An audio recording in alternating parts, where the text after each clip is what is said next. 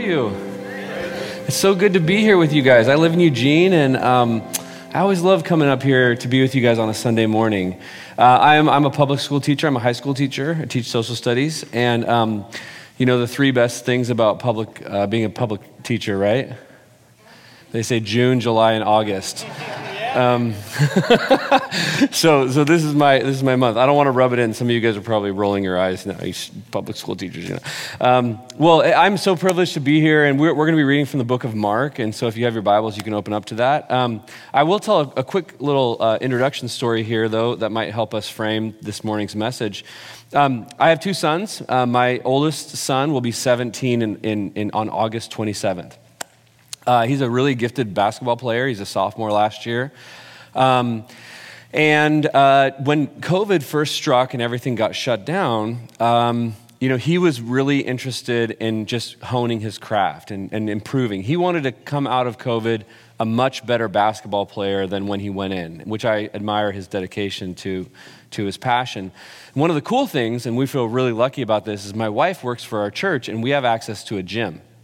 And so he got to go practice and work out all throughout the shutdown, which was really nice for him. One of the days early in the pandemic when he went down there, I went down there with him, and we were just doing some drills. And one other thing you have to know, which is this is really bizarre. Any biology teachers in here, professors can tell me how this happens, but my son is somehow 7 inches taller than me. He's 6'5". I know, it's really amazing. So he was a sophomore last year. He's about this tall.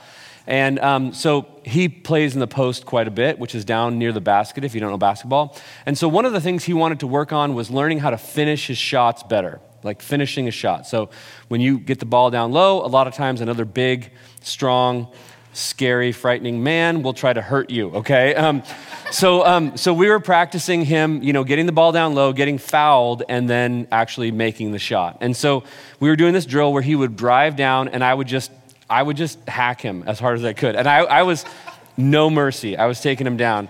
And so we did 10, he was driving on the right side and then laying up, and I was fouling him. He ended up on the ground most of the time.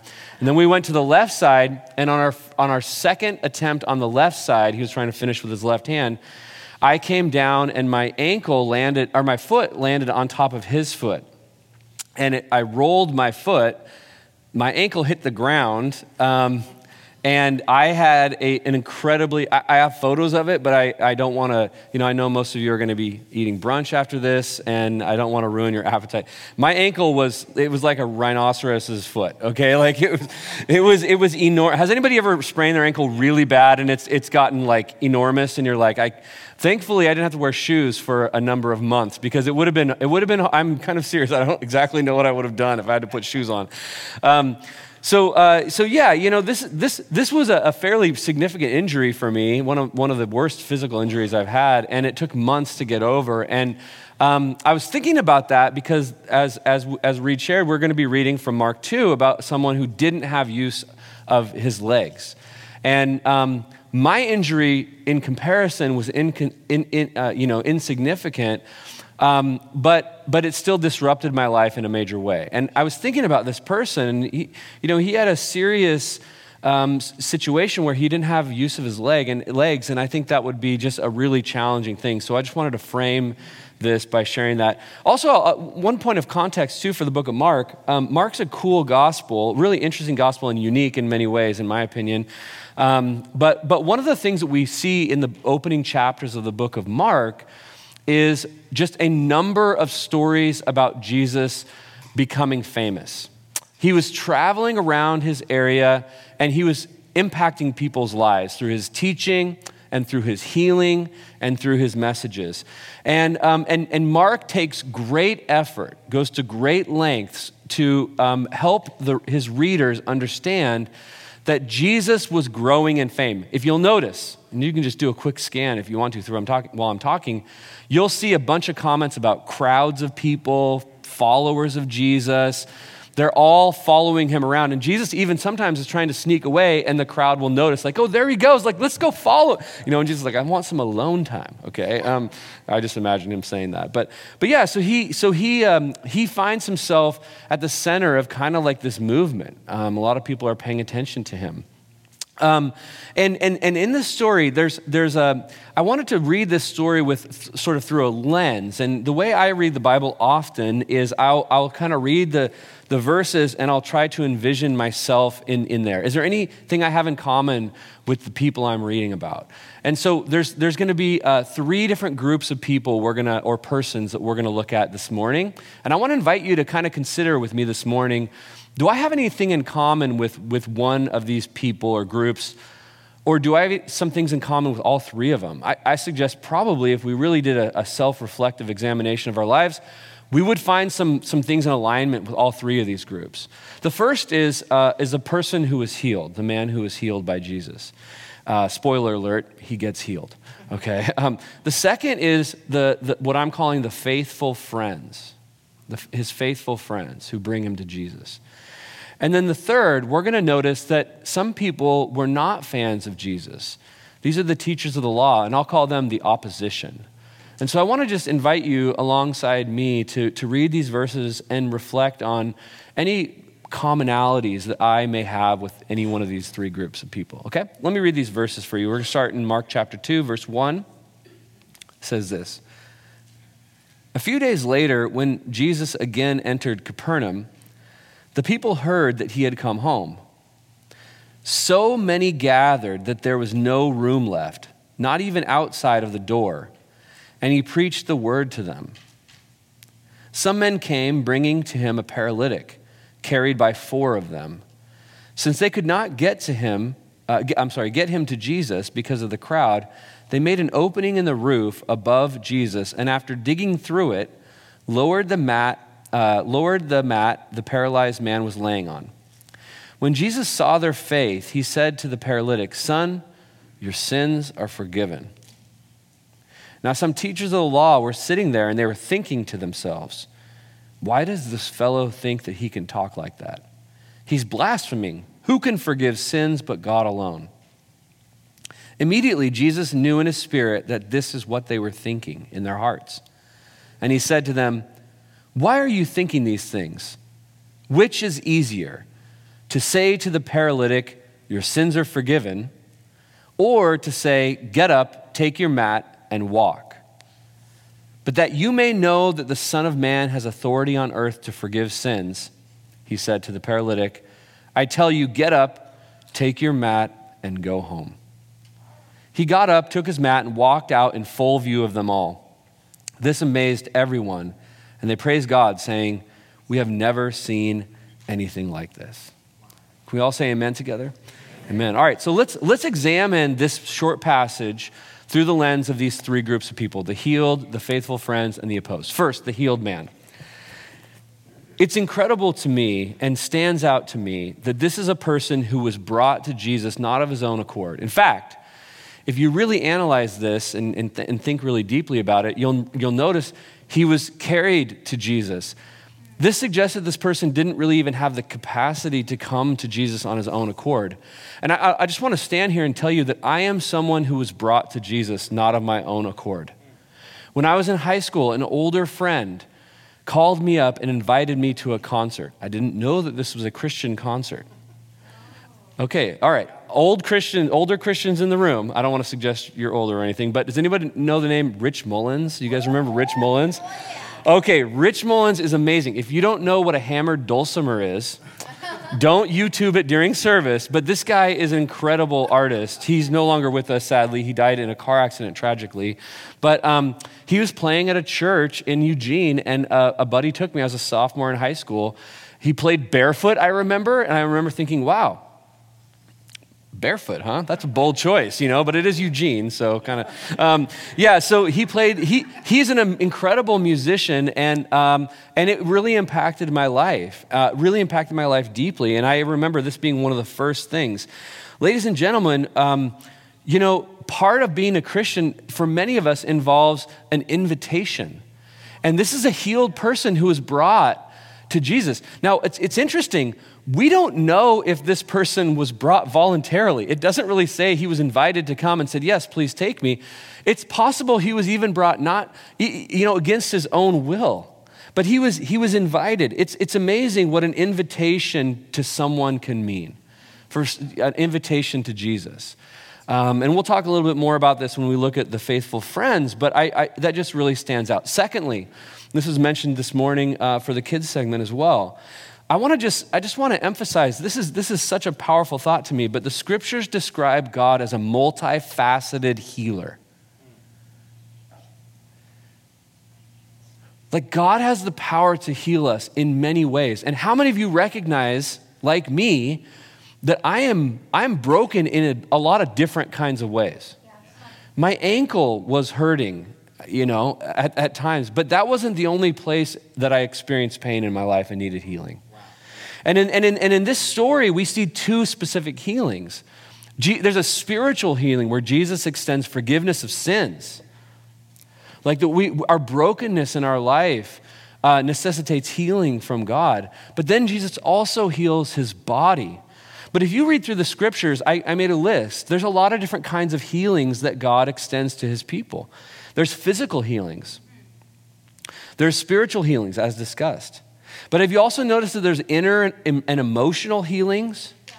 The Psalms and the Proverbs say that the Lord is near to the brokenhearted and he saves the crushed in spirit.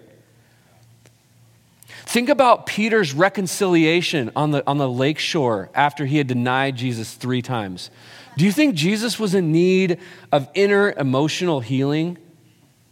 Do you think he experienced that? Do you need that? I mean, have you ever experienced that in your life? Heck yeah. Unless you're tougher than me. How about relational healing? Reconciled and restored relationships. Jesus tells a parable about the prodigal son. What is that if not a story of relational healing? And I believe too that sometimes we focus so much on the individual. It's a part of our culture. We care a lot about that. But do you think that Jesus also wants us to experience social and relational and communal healing? Yeah. Is our society hurting right now? I mean, we could go on and on about this, but there are so many times. I love Galatians chapter 3, verse 28, which is perhaps my favorite verse in the whole scripture, but it says that in Jesus, there's neither Jew nor Greek, slave nor free, male nor female, for all one in Christ Jesus. That is a vision of social healing that is profound. Yeah. Joel 2 says, I will pour out my spirit on all people, your sons and your daughters, your old men and your young. Who is excluded from the kingdom of God? I like you're shaking your head. No one. Yeah. No one is excluded from the kingdom of God. Everyone is welcome. There's no division. It's a powerful vision of multifaceted healing. Another thing I notice about this healed person is that 3 times in these 12 verses, so 25% of the verses that we just read, includes a really weird detail. Jesus tells the guy, I want you to take your mat with you. You guys notice that? Jesus said, I'm going to heal you and I want you to take your mat. It says it in verse 9, verse 11, and verse 12. This is a weird detail for Jesus to repeat over and over. Why does Jesus do this? Well, my good friend, and also, I'm not sure, has AJ Swoboda ever preached here before? Oh, okay, really? Okay, so you guys know AJ. AJ's a wonderful guy. He's a good friend. He just dog sat my dog for me, okay? So he's a great guy. His dog Diggory and my dog Lola are incredibly good friends. But he wrote a book in 2012 called Messy. And so this is a cool book. I recommend it for you guys. But he has a really great observation about this passage. In fact, it's kind of an observation about a few passages. And I have a quote up here, so we'll put it up there for you. Let me read it to you. Here's what AJ suspects about this verse, about this section, and others. He's talking about people who are healed by Jesus. So with this new sight, new ability to walk, new life, you walk home carrying with you the very thing that represents the old you. Kind of funny, isn't it? In giving new life, Jesus asks us to carry home the thing that represents the old life. Later, you'd have parties, new friends over, but they'd stand confused, staring at what they see in that coat closet. There before them stands the dirtiest, ugliest mat anyone has ever seen, just dangling there. You'd ask, wouldn't you? What is that? And that's when the story of the old you gets told. Isn't that powerful? You know what he's talking about here? He's talking about individual and communal memory.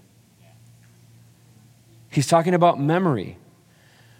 There's a lot of themes that weave their way through the scriptures, and one of them is the importance, the vitality of remembering.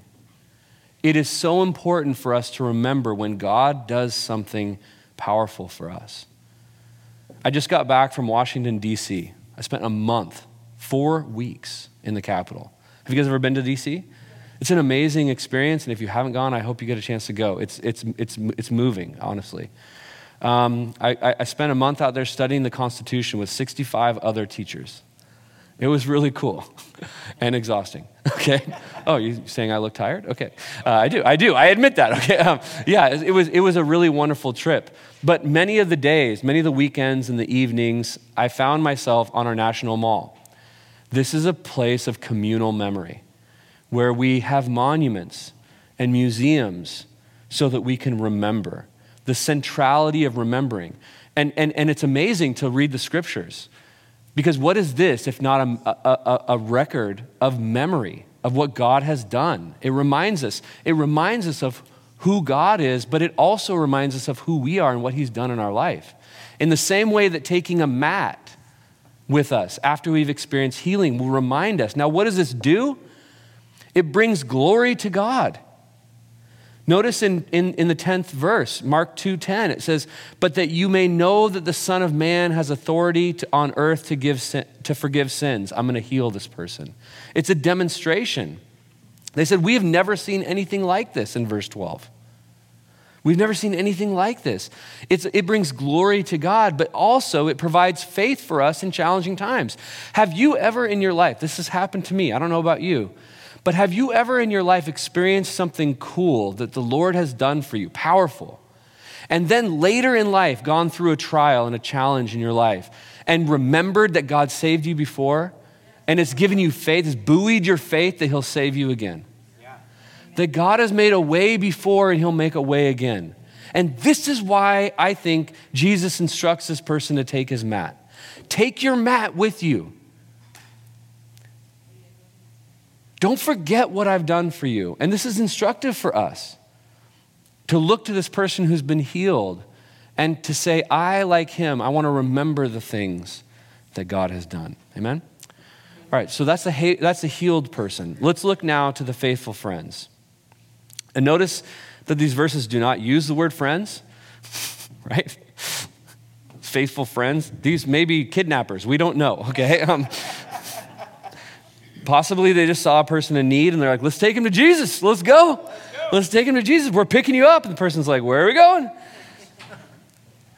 But what struck me most about this group of these 4 guys is that they genuinely thought that Jesus could help. The dramatic actions of these people were motivated by their profound trust in the healing power of Jesus. Jesus even remarks on this. I guess he doesn't remark. The verses remark on this. The verses say that Jesus saw their faith of these 4 people. I admire them in a lot of ways, to be honest. You know, the thing about these guys is that they actually believed that the way of Jesus could be a healing way. And not only did they believe it, but they believed it so much that it spurred them on to action. Like they saw a person in need and they believed so deeply, like Jesus can help you, man, that they took action to help this person. Now, I don't know about you, but I believe deeply that the way of Jesus can heal us. I believe deeply that the way of Jesus can heal me individually, but the way of Jesus can also heal us communally. I think Jesus' way can heal our cities, our state, our nation, and our entire world if we look to Jesus as a healer. I believe that deeply. But sometimes I recognize that that's where it ends for me. and I walk by people who are in need that I do deeply believe that Jesus can help, and I don't take action. Does that kind of make sense? Yeah. Sometimes I believe I'm insulated. One of the greatest things I got to do when I was in Washington, D.C. was I got to visit it was painful, the National Holocaust Museum. It was incredibly horrible, actually. It was a terrible experience, moving but terrible.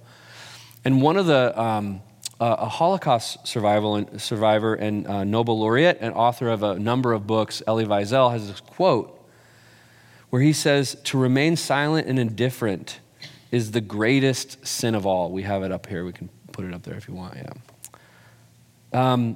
Another Jewish person, Rabbi Abraham Joshua Heschel, who was active in the middle part of the 20th century, and his great contribution, one of his great contributions of many, he's a brilliant person, was this thinking about the evil of indifference, similar to Elie Wiesel. He said this: "Morally speaking, there's no limit to the concern one must feel for the suffering of human beings. And that indifference to evil is worse than evil itself. And that in a free society, some are guilty, but all are responsible." Someone who's influenced deeply by Rabbi Heschel is Dr. Martin Luther King Jr. And in April of 1963, Martin Luther King Jr., of course, was a preacher, right? He's a Christian. And in April of 1963, he and his Southern Christian Leadership Conference were protesting in Alabama. And he was arrested. There was a big protest, and he was arrested along with many of his supporters. And while he was in jail, 8 local religious folks, they call them 8 clergy members, wrote an open letter to Martin Luther King Jr. And what they were upset with him. What they said to him was, "We agree with your ideas, we agree with your goals, but we don't agree with how you're doing it. We don't want you to cause chaos in our city. We don't want you to protest. We don't want you to demand." What they said to Dr. King, and if you was, "Be patient. Be patient. We'll get all this stuff figured out. Be patient." And from his letter, Dr. King, it's kind of funny because I have my students read this letter from the 8 clergy. It's about 3/4 of a page long. And Dr. King, from his jail cell, got a copy of this letter, and he wrote a reply, which is, I think, over a dozen pages long. And it's one of the most famous things that he ever wrote, called The Letter from a Birmingham Jail. And in my view, this is one of the most powerful political documents. It's not just a political document, but it absolutely is, in American history. I'll read you one quote, though, that's related to the Elie Wiesel and the Heschel quote. But he says this: "We will have to repent." This is a Christian speaking. "We'll have to repent in this generation, not merely for the hateful words and actions of the bad people, but for the appalling silence of the good people. Human progress never rolls in on wheels of inevitability. It comes through the tireless efforts of men willing to be co-workers with God." I think that this is a big message for this Mark chapter 2 section we just read. That you and I are not called to walk by suffering people. We are called, in the words of Dr. King, to be co-laborers with God. To be informed by our faith that we believe in a God that wants healing and reconciliation. And then to take actions to help people. These are the faithful friends. I notice, too, that there's a cultural understanding about disability in the Bible. John chapter 9 informs us. It gives us a hint of how physical disability was considered in these days. Do you guys remember John chapter 9? There was a blind person that was healed by the disciples. Healed by Jesus. And he gets called in by the religious authorities to be investigated. Like, how did Jesus do this? And it's a kind of a powerful section. I encourage you, there's a couple stories in John 9 and also John 10. But when Jesus came across this blind person, his disciples asked him a really revealing question. When he first encounters this blind person, in John chapter 9, his disciples said, verse 3, verse 2, 1, 2. His disciples said, "Is this man blind because he sinned or because his parents sinned?" This is a really revealing question. You know why? Because it reveals that physical disability, it was assumed, was a result of sin. What is that? How is that important to our story this morning? Because it would have been really easy for these four guys to walk by a person who didn't have the use of his legs and think, that guy deserves it. He's a sinner. His parents sinned. He deserves it. He deserves the condition that he's in. Yeah, God can help him. Jesus can help him. But he got himself into it. Let's see him get himself out. But that's not what we're supposed to do. That's not what we're supposed to do.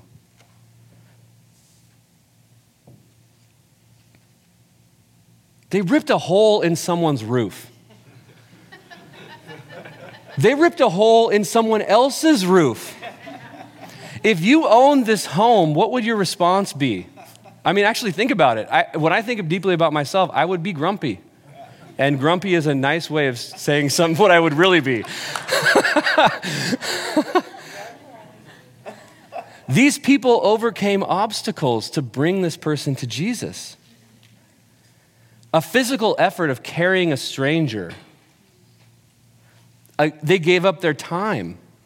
They gave up their money. They gave up somebody else's money to lower this person to Jesus. Amazing. And finally, the third group, the opposed. Now, Jesus' popularity in Mark chapter 1, 2, and 3 is juxtaposed with his opposition. It's notable that the first declaration in the book of Mark of Jesus being holy, the very first person to notice that Jesus is holy in the book of Mark occurs in Mark 1, verse 24. Guess who's saying it? A spirit which is possessing a man, an evil spirit. An evil spirit says that he's the Holy One of God. In Mark chapter 2, here I'll even just list these. There are several stories of opposition. Mark, there's this healing of the paralytic we just read. He's criticized for eating with sinners in verses 13 through 17. Jesus' disciples were not fasting when John's disciples were, and so the Pharisees were mad at Jesus' disciples. He's accused of violating the Sabbath in verse 23 through 27. Continuing on in Mark 3, he heals somebody on the Sabbath. That's a big no-no. Jesus' family thinks that he's out of his mind. That's a quote from Mark 3:21. Pharisees think that he's possessed by demons. So Jesus is rising in fame, but he's also rising in opposition. Isn't that amazing that when you do good things, sometimes you'll experience opposition? I think the young people would say, haters gone hate. Okay. Now, scholars will say that from the very opening of Mark, you can see a steady movement towards the cross. This gospel is very cross-oriented. From the opening of Mark, it's cross-oriented. In fact, in Mark chapter 3, verse 6, it says, the Pharisees went out and began to plot with the Herodians how they might kill Jesus. The Pharisees are a tricky bunch. I collected some terms. Let me read these to you guys. Okay. The Pharisees are generally portrayed in the Bible as in unflattering terms. So here's how the Bible describes Pharisees. I'm just going to list them. If you want verse references later, I'll give them to you. Indignant, mocking, scheming, self-interested, accusing, vengeful, brood of vipers. Love that one. Hypocrites, blind guides, whitewashed tombs where the outside was clean but the inside was full of death. Suspicious, pretentious, arrogant, self-righteous, co-conspirators in the execution of Jesus. Those are not adjectives I would want described to me. But it's also notable that not all Pharisees were viewed this way. For example, sometimes Pharisees get hated on, unfairly, perhaps. I don't know. Well, I don't know. you guys can take what you want, but there are a couple examples of Pharisees that are provided as models, right? So Nicodemus is an example in John chapter 3, and then Gamaliel is in Acts chapter 5. These are both Pharisees who recognized the authority and power of Jesus. But ultimately, it seems that the Pharisees were a very religious group of people who took their faith very seriously. Do you know anyone like that? I consider myself to be like this. These are very serious religious people who took their faith very seriously, but somehow when God, who they had devoted their entire life, it wouldn't have been easy to be a Pharisee, by the way. It would have been very hard. But somehow, these people who had devoted their entire life to serving and knowing and loving God, when God showed up, they didn't recognize him.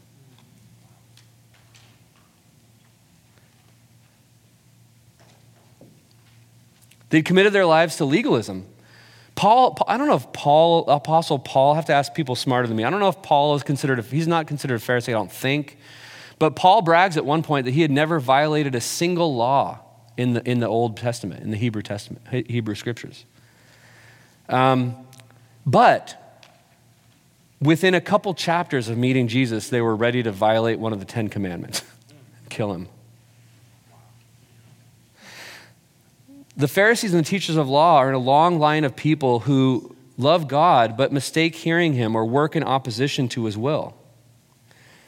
I'm not a pet guy. In fact, let me give you an illustration, okay? We were out of town and we had a couple girls up the street come and feed our fish. And when they were learning how to feed our fish, I pulled them inside and told them I'd give them an extra $5 if the fish were dead when we got back. That's kind of messed up, right? Oh, shoot, there's children in here. In Fishy Hospital, I meant to say. That's kind of messed up. These fish, by the way, are pretty tough fish. They've gone through neglect for years. So early in the pandemic, one of my younger son was, I don't know, we were just kind of worried about him, you worry about when social contact gets cut off, and he's kind of a quiet kid anyways, and my whole family, other than me, has wanted a dog, and I've been dead set against getting a dog my entire life. I accidentally mentioned already that I have a dog, so you know what happened. My wife won out, and we got a COVID puppy. Yes, this is Lola. Okay, we got a COVID puppy. She just had her first birthday, and I never thought I would be that guy, but I have become the dog guy. I am the biggest fan of the dog in our house. In fact, you can see here's a gift that I received for my birthday. Okay, this is Lola. She's a mini Australian Shepherd. And actually, I'll even say I wore some special socks for you guys today, but they made me. This is, I don't know if you can see these at home, but you might want to zoom in on my ankles. Very, very attractive ankle. No, I'm just kidding. This is the ankle that was injured, by the way. But yeah, you can see that they put not only Lola, but also my face on here. So it's kind of messed up. Match made in heaven. I love my dog. In fact, when I was in Washington for the last month, I missed my family, but I really missed Lola. Now, if you would have told me, okay, we picked her up on July 20th of last year. And if you would have told me a year ago today that you're going to get a dog and you're going to love her, I would have probably laughed in your face, okay? But, I recognize that in the same way that I didn't think of myself as a dog person, but really I am. I don't tend to think of myself as if I'm a Pharisee, but I recognize in many ways in my life, I have some alignment with them, unfortunately, in not good ways. I consider myself to be really religious. I consider myself to really love the Lord. And I wonder if there are places where people like that, like me, and like the Pharisees, where they really love the Lord, but sometimes they don't recognize what he's doing, and they actually act in opposition to what he's up to. Like think about this. The creator of the universe showed up and forgave a person's sins, and the Pharisees were like, psst, blasphemer. No, this is the person you've devoted your whole life to. Your whole life, you've devoted your whole life. We have to stay sensitive so that we don't become conscious or unconscious opposition to the Lord. Remember the story in 2 Samuel when the prophet Nathan confronts the king. It's a bold move, by the way. Confronts the king and he tells a story. This man had 99 sheep. And this one little guy had just one little cute little sheep. But that cute little sheep took a bath on the roof. You guys know what this is about, right? I'm sort of conflating two stories. But this is the prophet confronting David about his affair with Bathsheba. And so he tells him this story. You know, this 99 sheep, he steals the lonely sheep from this person, and David becomes outraged. Do you remember this? And he said, this person needs to be put to death. And what does Nathan say? I have goosebumps thinking about it. What does Nathan say? You are that man. You are the man. You're the one that stole the sheep. You think he deserves death? And sometimes when I read through this and I put myself in here, I realize that my own frustration at some of the stories in here is actually about me. And that Nathan may say to me, you are that man, Tyler. But in some ways, I don't think of this as a negative. In some ways, I think about this as a positive, because it doesn't feel good, I'll tell you that. But when we hear those words, you're the man, it gives us an opportunity to align ourselves with God again and to repent. In conclusion, there's three people in this section: the healed, the faithful friends, and the opposition. I ask you, do you find alignment with any of these people? I recognize in many ways, unfortunately, I'm not proud of this, but I recognize in many ways, I'm opposed to God sometimes. I recognize that I'm also in need of healing. But what I'm most excited about this morning is the faithful friends section. You know why? Because to me, that's what church is. Like, as I was reading this, I was like, this is a vision for the church. We're excited about what God's doing. We have great faith that the scriptures describe a God who is relevant and active in our lives. And we want to take great steps. You know, we want to host a soccer camp. Do you think, you guys are smart, you know this. Next week's not about soccer, right? I mean, tell me if I'm wrong. Next week's not about soccer. It's about introducing people to a healer. Yeah, that's good. You know? Like, this church, I know this church. And I just want to end with one encouragement for you guys, because I recognize that reading a story about people who pick up a person without the use of their legs may feel overwhelming. You might think, you know, I want to be like someone who does this, but I'm not strong enough to like pick up someone physically, you know? And that's fair. And I want to leave you with this. I just want to say, to be a faithful friend doesn't require tremendous like physical or financial effort. Here's a poem by Emily Dickinson that I came across I think is so powerful. Here's what she says. If I can stop one heart from breaking, I shall not live in vain. If I can ease one life that's aching, or cool one pain, or help one fainting robin unto his nest again, I shall not live in vain. It's one person, one action. It's all it takes to be a faithful friend. Amen. Would you guys pray with me? Lord, we thank you for your scripture, which leads us to all truth.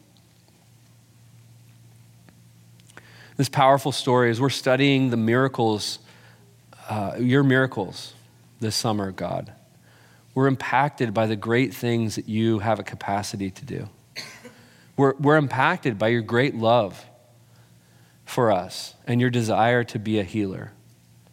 You are a great healer, Lord. You're a multifaceted healer. In the many multitude of ways that we've experienced brokenness in our lives, spiritual, physical here in this story, but also relational, emotional, and Lord, social. We care about where we live. We ask for your healing touch, Lord. And where we can be co-laborers with you, God, would you please speak loudly enough for us to hear, and then give us courage to not just harbor in our minds your healing ability, but to also extend that healing ability to others through action. We love you so much, Lord, and we thank you so much for this church and for its leadership, for every member who comes here, Lord God. We sign up. We're on the team, Lord, and we thank you. Thank you for this story, which has inspired us, Lord. In your name, let's all say together, amen.